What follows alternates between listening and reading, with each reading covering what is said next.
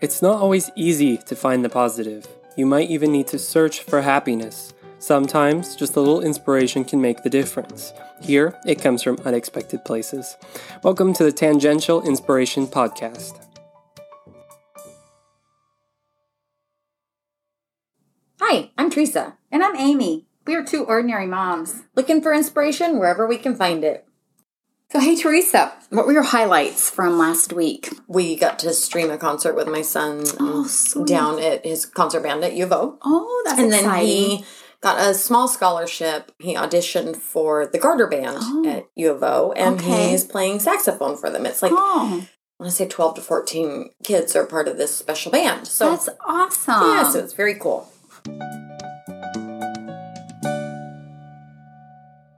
Did you hear about this sweet family who's on the cover of October Parents Magazine? Oh my gosh, you stole one of my stories. I'm sorry. No, that's awesome. The Kindest Family. The Kindest Family, yes. Well, and I used to love that magazine, but my little fam's outgrown it. Older, Too old. But I didn't realize that the judges were from the Today Show, the Third Hour hosts. My How did you not know this? Dylan Dreyer, Chanel Jones, Craig Melvin, who we talked about in episode 51, and Al Roker. So I just love that. But I guess I read that the judges, after hearing their story, they were like, hands down, they have to be the winners. Yeah. The Barron family, who live in Oklahoma, lost their oldest son, Keaton, in 2018 to acute lymphoblastic leukemia. He was just 8 years old. Keaton was an extraordinary kiddo, very positive, courteous, just caring despite battling leukemia since age 2.5. He never complained about treatments. He always had a good attitude, which is really inspiring. At age 6, he became involved with Art with a Heart auction. That's a great nonprofit we have to look into because it's really, really cool. They do we need to make a list. Yeah, a lot of different organizations. But what's really neat is they get people painting and doing something. But in his case, he painted a chameleon that was auctioned off for the Oklahoma Children's Cancer Association. His painting is darling, and I guess it was a welcome change for Keaton due to his immune system being compromised. School activities and anything social was not an option for him. So this art day offered him a chance to play without worrying about germs, something fun, be a normal kid, and it was safe. And I just love the idea of children getting to express themselves through art. Yeah, absolutely. In 2017, he was hospitalized with the flu, and a family friend, Kay Tagner, visited him in the hospital and suggested they start a club, which is pretty darn cute. They came up with the name K Club since Keaton's nickname was Kay, and Kay's name started with K. They also decided a membership should be $1 and proceeds would go to a charity. Keaton drew up the logo, which is a K with bright stripes and fringe. It's really cute. He really enjoyed planning his new club, and of course he's the president of the club, and Kay and his parents made membership cards with the club's mission, Bible verse, Matthew 5:16, which is really beautiful. Just so let your light shine before others, that they may see your good deeds and glorify your heavenly Father. And at first, the K Club started with just a few nurses, family, friends, and then it grew.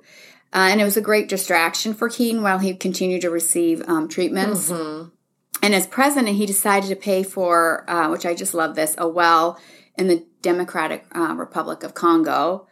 He bought part of a cow through Heifer International. And then I guess the rest of the money, he bought balloons, which is so kind of Bob Goff. But he bought them for all the other patients on his floor. Oh, my goodness. So sweet.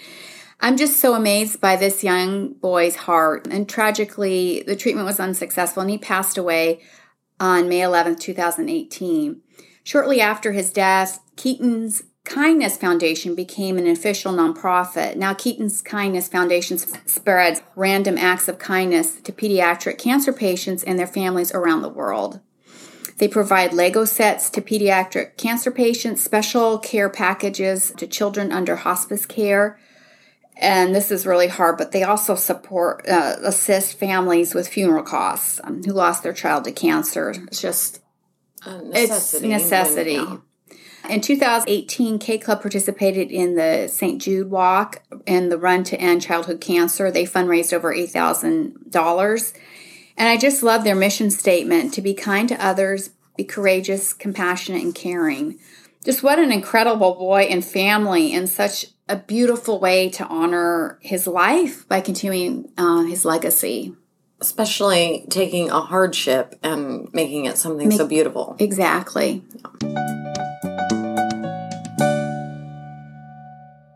So I really wanted to find a breast cancer survivor for Breast Cancer Awareness Month. I guess more than a survivor, I wanted to find someone who's not only survived breast cancer, but actually thrived. After all, with 1 in 8 women facing the battle at some point in their life, there are likely to be some famous people in the mix. So I knew about Shannen Doherty, and sadly she's currently fighting metastatic breast cancer again. I knew Sheryl Crow was diagnosed early on. Julia Louis-Dreyfus was diagnosed early. And someday I want to do a deep dive with her because her story is just, I think, super inspiring. I love that she took to social media to encourage more extensive health care coverage. I read that she knew she had a great support system, and she had the union and really good insurance, so she knew she was going to be okay, but she said she was a lucky one. There are a lot of women that don't have the same story.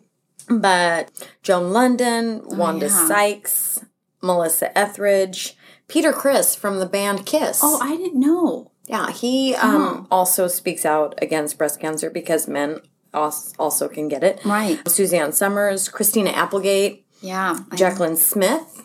Right. Kate Jackson, also from Charlie's Angels. Shirley Temple Black, Nancy Reagan, Rita Wilson, Peggy Fleming, Julia Child. Oh, I didn't know that. Betsy Johnson, which I knew because I love her as a fashion icon. And Olivia Newton-John is on her 3rd round fighting breast cancer. Plus, there are many who have fought courageously and lost the battle. Ingrid Bergman, Kelly Preston. I know. Last year. Yeah. Betty Davis, Linda McCarthy, Lynn Redgrave, Nina Simone, Elizabeth Edwards, who is the wife of John Edwards, Rachel Carson, who you talked about earlier, and from my I Love Lucy show, Vivian Vance. Okay. Which I didn't know. Oh. 1 in 8 is pretty sobering, but this little podcast has really opened my eyes to see how truly extraordinary things come in dark times. Right. And that's one thing I've loved about learning stuff. Yeah. Good times don't teach us nearly as much as the tough times do. That's so true. I know. So sadly, I wish it wasn't the case. But so as I was looking for someone, to cover for this month, my son's girlfriend suggested Tig Notaro for my Breast Cancer Awareness Month inspiration. That's sweet. It was very sweet, and I had no idea who that was. And after looking into her, it didn't surprise me much because you have to keep in mind that I Love Lucy's in the background at my home. I mean, Lucille Ball is still my favorite and will always be my favorite. I loved Wayne Brady on the Comedy Improv show. Oh, I like him too. Well, yeah, Whose Line Is It? Whose Line Is It? Yes, that's right. Sorry. But someday we need to go to Comedy Sports down on Kearney in Portland. Fun. It's very fun. But I've seen Seinfeld, John Oliver, Trevor Noah, and definitely love A Tasteful Comedy Show. There's a fun show on Netflix right now called Travels with My Father. Oh. So worth watching. I'll have to check that out. But anyway, I feel for comedy right now. Yeah. I just know that people are worried about offending everyone because everyone's offended, and it's hard to deliver in that dynamic. Right, right. So when I read Tig Notaro's book, before I watched or listened to any of her interviews, it made me a little nervous. I knew I really liked Tig reading her book, but I wasn't quite sure I'd be as big of a fan of her as an open mic comedian. Right, yeah. So I saw a clip of her on Ellen, saw a few things online, and then listened to a podcast with her on Mayim Bialik's Breakdown, which is a really good mental health podcast. Oh, cool. I'll have to check that out. And I was just so relieved that she's even more delightful in person, I say that with air quotes, than in her book. This woman has had incredible success and yet so open and down to earth. She, I guess, was nominated for a Grammy. Oh, okay. It's called Live. It looks like Tig Notaro Live, but it's Tig Notaro Live. Okay. She didn't win the Grammy, but still nominated. Awesome. So that's huge. That's huge, yeah. But she talks about raw pain and hurt, which I just find so refreshing. Not because I want to hear how others are suffering, but more so because we all have hard things in life. Yeah. And I appreciate that she doesn't hide her hard times. Instead, she puts them out front and center for the rest of us to interpret as we will, and maybe even laugh in the midst of those struggles, which I think is refreshing. Yeah. We need laughter. To find some humor or something, you know. Seriously, bottom line, we just need more laughter in the world, and Tig most certainly makes that happen with her deadpan approach. She's not animated like my favorite Lucille Ball or Ellen back when she did her sitcom. Yeah. But more of a dry kind of sarcastic take on everyday aspects of life, which I generally don't like sarcasm. I often find it somewhat rude, being totally honest. But this lady pulls it off, and after reading everything she's endured, it makes me appreciate her dedication to make people laugh even more. Well, I think in a lot of ways, Tig had a fairly common American upbringing. I wouldn't go so far as to say that it was normal by any means. She was born Matilda Notaro. Okay. Her mom, Susie, had been raised in a very rigid household where children were to be seen and not heard. Okay. So her mother, Susie's great-grandfather was Matt Fitzpatrick, the mayor of New Orleans from 1892 to 1896. And Susie, Tig's mother, grew up with money and privilege, or at least until she left for college. Yeah. So Susie, the mom, rebelled against her uptight, judgmental upbringing all the way through her adulthood, pretty much.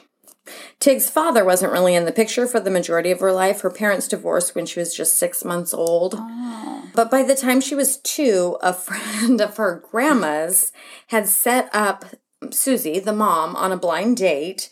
The blind date worked. Rick was a good fit, and he brought a strong military background. He was disciplined. Oh, and wow. most importantly, he supported, he helped with both Tig and her older brother, Renault. Oh. So, most importantly, Susie and Rick just adored each other. Oh, that's sweet. So, while some kids saw Tig's mom as the cool mom, Tig most certainly did not. She didn't want a mom who was the life of the party, which was Susie. Uh-huh. But she wanted a mom who was in her life. Like her mom, she was like, we didn't have dinner on the table at 6 or whatever. More traditional. Yeah. She did not have a traditional upbringing in any way, shape, or form. Susie loved hanging by the pool, beer and cigarette in hand. She was often late picking up the kids, or she forgot altogether. Aww. She had even tucked the kids into bed sometimes, and she'd sneak out of the house to go do something. Yeah. But she loved to live life to the fullest, including driving the kids into the drive-thru backwards. Oh, wow. Just funny. To give them something. Yeah, to give, because why not? Yeah. Give them the experience. She also taught Tig her life's mantra, go to hell. Yeah. So for Susie, if anyone irritated her in the least, rather than getting all upset about it, she'd just tell them to go to hell and be done with it. And that has kind of carried on with Tig. She's just like, and just lets it roll. Well, that's kind of nice. I wish I was more like that. I get so worried about people and thoughts. Me too. And it's kind of funny because that's so opposite of what my mom totally taught me. But while I don't think Tig necessarily inherited Susie's attention-seeking behavior, always wanting to be in the spotlight, and definitely was an extrovert, I feel like she did get a bit of that. After all, how can she would do what she does without a little bit of it? You got to be able to be up on stage and take it. The situations she puts herself in as a comedian are not for the faint of heart, and most definitely not for an introvert. I think her mom gave her a confidence to be herself and not care what other people might think of her. As a young adult, her mom was in a terrible car accident, thrown from the windshield of the car. She obviously recovered, but later she served martinis and nuts at some get-together, and the nuts were served in a tray she had in the hospital for her vomit. Oh. And the olives in the martinis were skewered with pins that had held her toes while she was recovering. Wow. The lady was using these at like dinner parties. Wow. So talk about quirky. That's really out there. And watching Tig perform, I think she inherited a bit of that. I think it's hard to believe that Tig struggled in school when you look at her extensive list of accomplishments and you hear her talk or you read her stuff. She's a smart gal. And by struggling in school, I mean she had a couple of rounds trying to get through 8th grade. Wow. And finally, by the 3rd one, they gave her an automatic pass to the 9th grade after failing a couple times.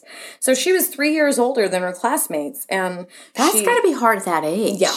I mean, it's one thing when you're in kindergarten, but 8th grade, that's hard. And embarrassing at first. And she couldn't compete with her brother, who was nearly a straight-A student. So you had that dynamic going on as well. Right, that's stressful. So she became the class clown and spent quite a bit of time in ISS, in school suspension. Oh. She decided in 9th grade that she didn't have to be there. Oh. So she walked out and quit. With basically, bottom line, a 7th grade education because they'd given her that automatic pass for so many times. Maybe she was just done trying, you know? You'd think her mom would be disappointed, but I think Susie was more relieved in a sense because it was hard keeping Tig at school. It had just been exhausting for the poor mom. Tig would go on to get her GED, and she's very proud of it. That's awesome. Yeah. Apparently, she only has partial proof of it since her cat ate a chunk of the certificate. And she has it framed, the part of the certificate that didn't end up in the litter box. But after floating around for a bit and finding herself, she loved music and comedy.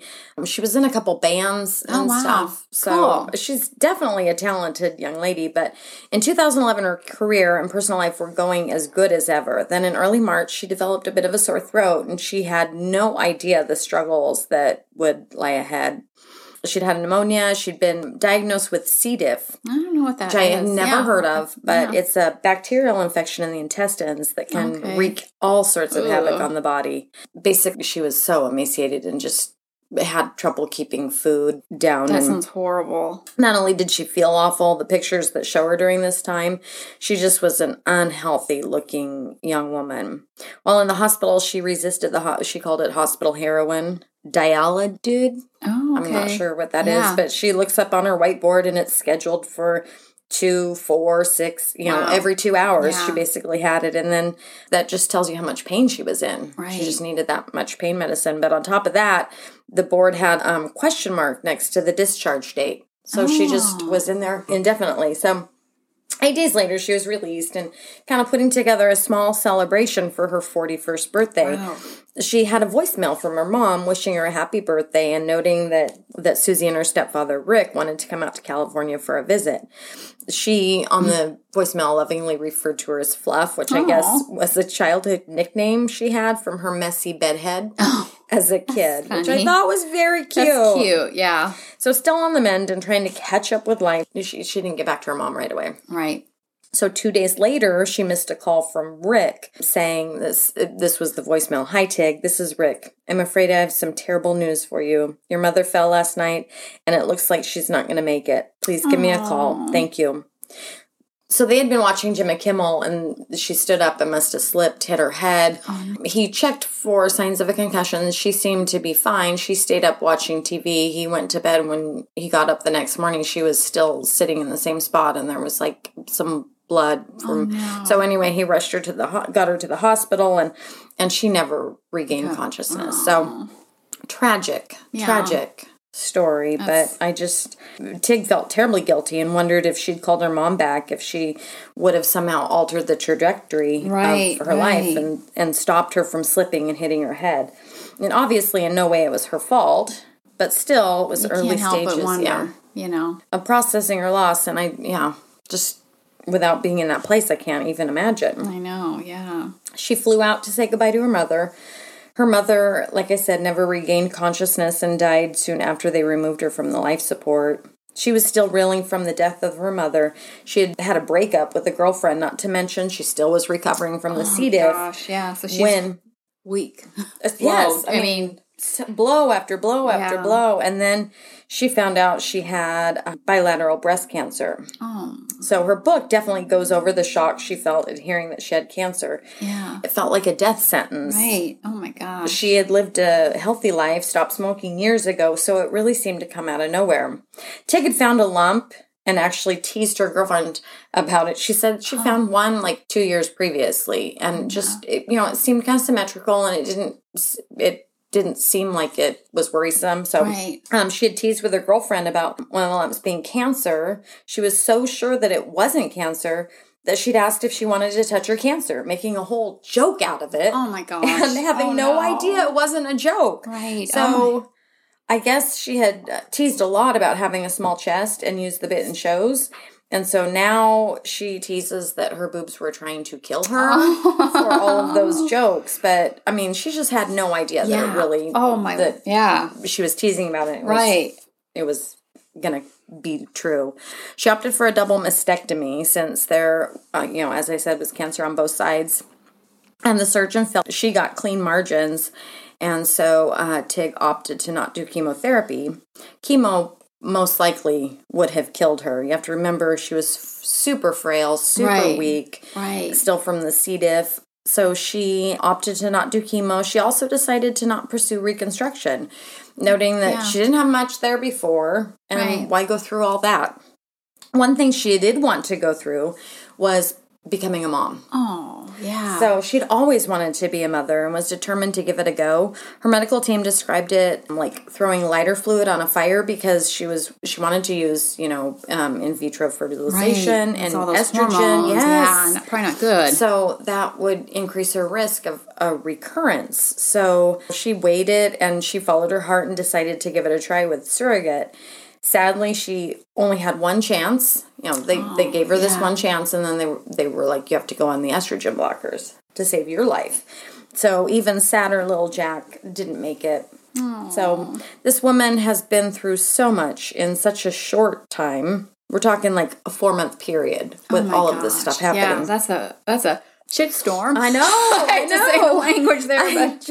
I can't. She doesn't use that, but I'm sure she has. I just came to mind. No, I'm sorry. It totally. It's like, what else can you throw at me? What else can happen? Completely unfair. And this is the type of story that makes me doubt karma. I mean, seriously, this is a good woman, and yet all this stuff's happening. She questioned being honest at shows, but ultimately decided to be completely candid, and people appreciated that. I think she even did a couple shows topless. Oh, wow, that's so brave. Oh my gosh. Weirdly admire. Yeah. Because that's not my thing at all. But a mastectomy is scary and leaves you feeling just so disfigured. And Tick totally flipped that around. Yeah. She said, I have scars because my body healed. Wow. So I love that take on it. Yeah, twist. It's not. She reminded me that scars are a sign of strength, not weakness. So while I'm most certainly not going to be doing anything topless after my mastectomy, I appreciate her bravery. Yeah. Another major point that resonated with me in her book was that she noted that it's at rock bottom, oddly, where we often become most fruitful. When she went out and told everyone she had cancer, it was most certainly courageous, and she could have taken a number of ways, but she followed her heart. She said, now it was my job as a comedian to get every silenced, stunned person back to laughing. I'd go deep with the truth of what had been happening, even in a joke, and when the room got quiet or I hear a lot of ohs, I would make it my mission to yank everyone out of the dark hole by delivering a lighter joke or asking why they were taking this so hard, which caused the laughter that we all needed. Right. So I love that she's taking just something so painful, so hard, and yet also seeing the humor in it. Right. Making some levity out of it. Yeah.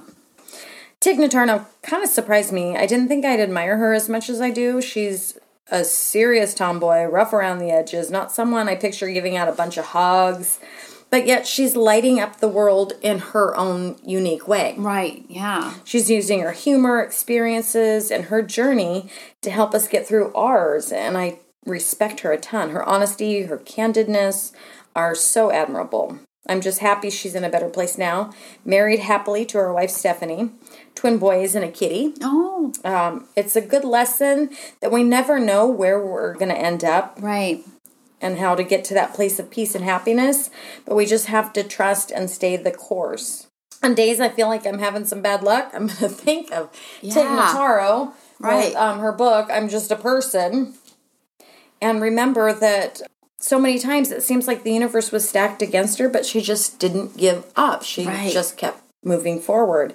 She kept on doing her thing and making people laugh, and I respect her resilience, but more so admire her desire to give people a laugh. Yeah, that's a gift. Definitely. Not many people have had as much bad luck as I have, but not many people have had as much good luck either. Tig Notaro.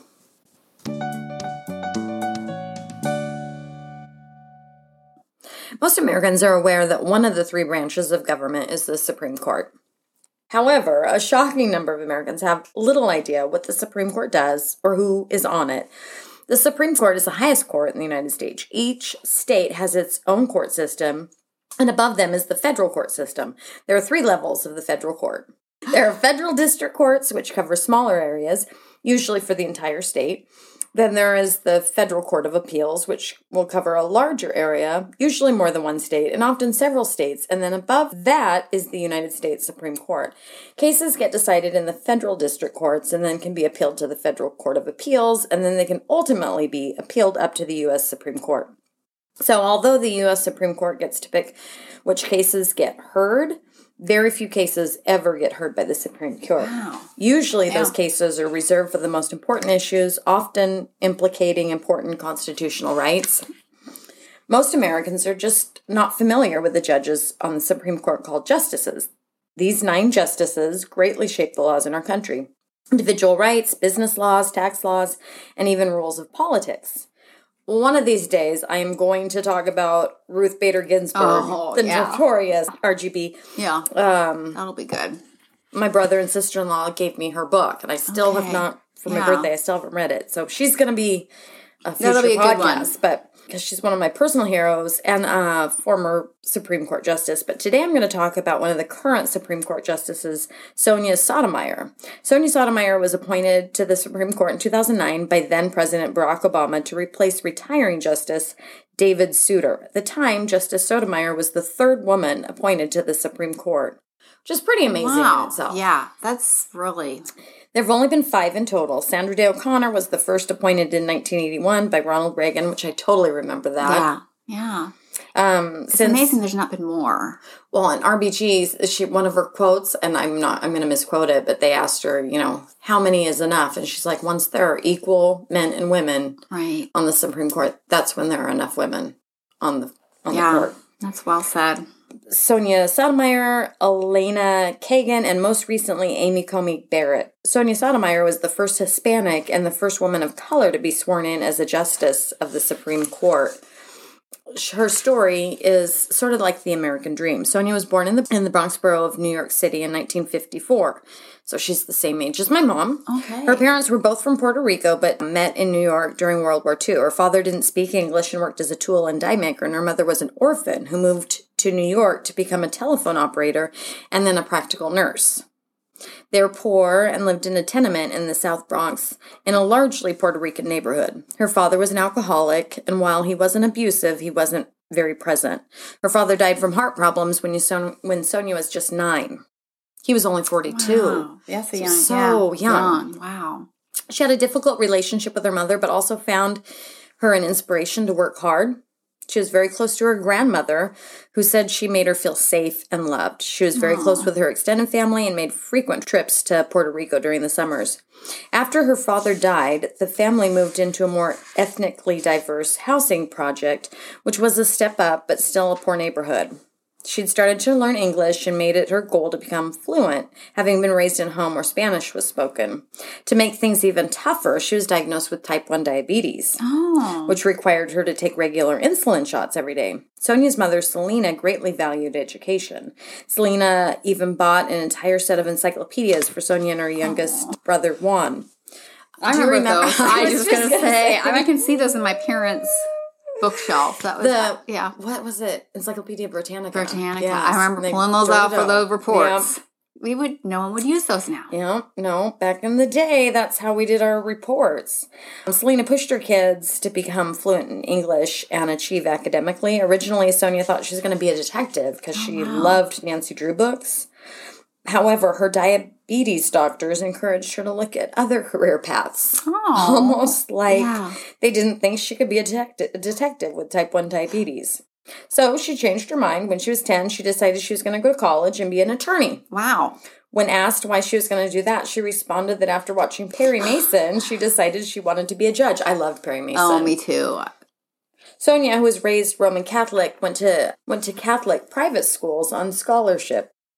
She always did well in school, but had difficulty with tests, which she attributed in part to learning English later in life. She made the most of these educational opportunities, even being a valedictorian, being in student government, and being involved in debate. All of this was in the late 60s and early 70s when gangs, drugs, and violence were taking over South Bronx. Fortunately, they were also able to move to a different part of the Bronx that was quite a bit safer. She got into Princeton on a full scholarship. very impressive. Wow. This is the first time that Sonia acknowledges that she got into a school based on affirmative action because her test scores were not as high as most other students getting into Princeton. Sonia's a big supporter of affirmative action, and she sees herself as a textbook example of a hardworking student who gets into a good school, even though her test scores were not as high because minority students have statistically been disadvantaged in testing. As she described it, to create the conditions whereby students from disadvantaged backgrounds could be brought to the starting line of a race many were unaware was even being run. Right. So there were very few Latinos or other minority students at Princeton, and Sonia became active in school politics to try to encourage more minority admissions and hiring more minority faculty. She felt challenged in school because her English was not as good as the other students, so she had to work even harder. She spent a lot of time in the library studying, even over the summers, and sought help from professors outside of class. Her first 2 years at Princeton were difficult, but she excelled in her junior and senior, getting almost straight A's. Wow, that's awesome. She did a senior thesis on the politics of Puerto Rico, which was 178 pages and won recognition in Latin American studies. She won several undergraduate honors and graduated summa cum laude from Princeton. Oh, man. She really kicked it. She did. That's awesome. Top 5% of her graduating class. Wow. That's so cool. Definitely. After graduating from Princeton, Sonia got a full-ride scholarship to Yale Law School. Oh, man. Again, affirmative action played a role. Despite Sonia's excellent academic record, she didn't do as well on the standardized testing, and affirmative action helped her move forward in her academic career. She did well in law school, but was not considered a superstar. She continued to advocate for the inclusion of more minorities in law school and the practice of law. She clerked with a law firm during law school, but didn't love the experience. Yeah. Oh. She graduated from Yale Law, which was pretty prestigious, and was immediately hired as a deputy district attorney for New York County. There were a lot of issues with rising crime, gang violence, drug crimes, and prostitution. She prosecuted cases on everything from shoplifting to murder cases, and even tried cases involving police brutality, which at the time were difficult cases politically. She aggressively prosecuted child pornography cases. Oh, wow. Which was unusual, Yeah. weirdly, at the time. As a DA, she was not afraid to venture into the tougher neighborhoods of New York to talk to witnesses or examine a crime scene. She made a reputation for herself as being smart, hardworking, and having a common sense approach, and a fearless and effective prosecutor. Unlike most prosecutors, after a few years of heavy caseload and constant negative energy on the job, she moved to private practice. With ambitions to be a judge, she felt she needed to round out her legal career with some work in the civil law world. During this time, she also worked on committees to advocate for affordable housing. Wow. After a few years in successful private practice, she was offered her first position as a judge for the federal New York Southern District Court. She was nominated in 1991 by President George H.W. Bush and was approved by the Senate. She was one of the youngest judges appointed and the first Hispanic district court judge in New York. As a district court judge, one of her most notable rulings was ending the baseball players' strike in 1995, which would have jeopardized the season and changed how Major League Baseball franchises had to deal with their players. Oh, wow, okay. I vaguely remember that. I kind of do. I'm not. But yeah. So off my radar. In 1997, President Bill Clinton nominated Sonia Sotomayor to the Federal Court of Appeals for the Second Circuit, which covers New York, Connecticut, and Vermont. The Second Circuit is one of the most influential circuit courts in the country, largely because it covers New York City. This time, there was more of a fight to get past the Senate approval, with Republicans questioning her on her positions with gay rights, mandatory sentencing, and her criticism of sitting Supreme Court Justice Clarence Thomas. Still, she was approved by the Senate and gained a reputation for being vigorous and blunt and often putting attorneys in the hot seat with questions if she thought they were being less than candid. She asked smart questions for those attorneys who were prepared to appear before her panel of judges and was hard on attorneys coming into her court who were unprepared. In 2008, when Justice David Souter planned on retiring from the Supreme Court, Sonia Sotomayor was asked by President Obama to fill the vacant seat on the Supreme Court. This time, the battle in the Senate over her nomination was much more partisan. Even far-right radio host Rush Limbaugh came out with multiple attacks calling Sonia racist because of her support for affirmative action and getting more non-whites into decision-making positions.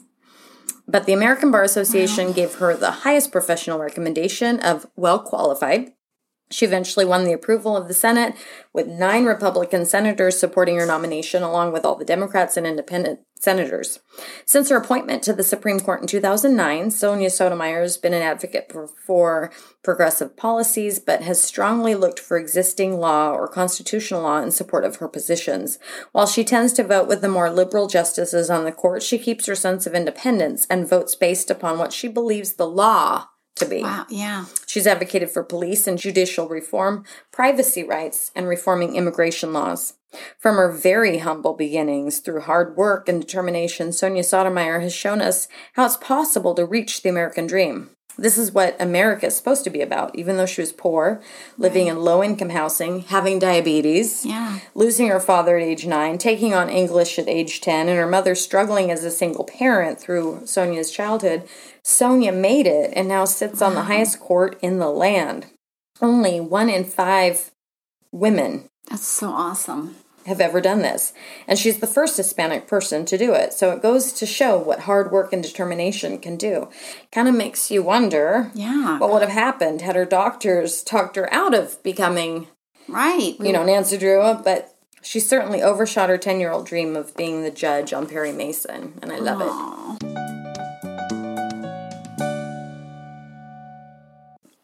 So, we've got our fun little questions.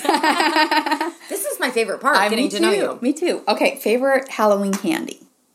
Swedish Fish. Oh, followed with, Junior Mints. Those are good. And Baby Ruth, which nobody likes Baby Ruth. I love Baby Ruth. Me too. You can't find them. Even though it's terrible chocolate on the outside, but the nougat is so good. So, yeah. I love that. Okay. This one I love. Hairdo regrets. 9th grade. Yeah. Short hair was very popular at the time. Yeah. And so I talked my mom into taking me to their barber. They had a friend that was a barber, and so I wanted to get a haircut at the barber shop. And she tried to talk me out of it because I was, Would you get like a crew cut or? No. Just kind of. But really, barbers don't have like the finesse. They don't style their hair. They have a cut that they do. So they're good at. I might find a picture. Okay, that's. But yes, I had very short do. Okay, I'm curious. Favorite Halloween costume? This is embarrassing, but 5th grade, my mom made like a big flower out of paper. Yeah. So my head was out here. Right. And you had this big flower. And then my sister, who's 4 years younger, she also was a flower. We both were flowers at grade school. It was. I love it. It's adorable, but incredibly embarrassing because I was in 5th grade. Horror movie. Rear Window. Oh, yeah. Last week I did just rewatch Psycho, which was very good. Anything Alfred Hitchcock is good. I like. Yeah. Harrison Ford, his What Lies Beneath It. I love that one. That was a good one. Yeah. Yeah. How about worst personality characters? Like, I don't think you have any. People pleasing. Oh. Yeah. Just like when I was talking about Tig and that her mom taught her to say, if people have a problem with you, tell them to go to help. Yeah. I'm the absolute opposite. I'm like, what can I do to make it better? So that I need a balance between, Tig's mom, Susie, and my people pleasing. Yeah. Aww.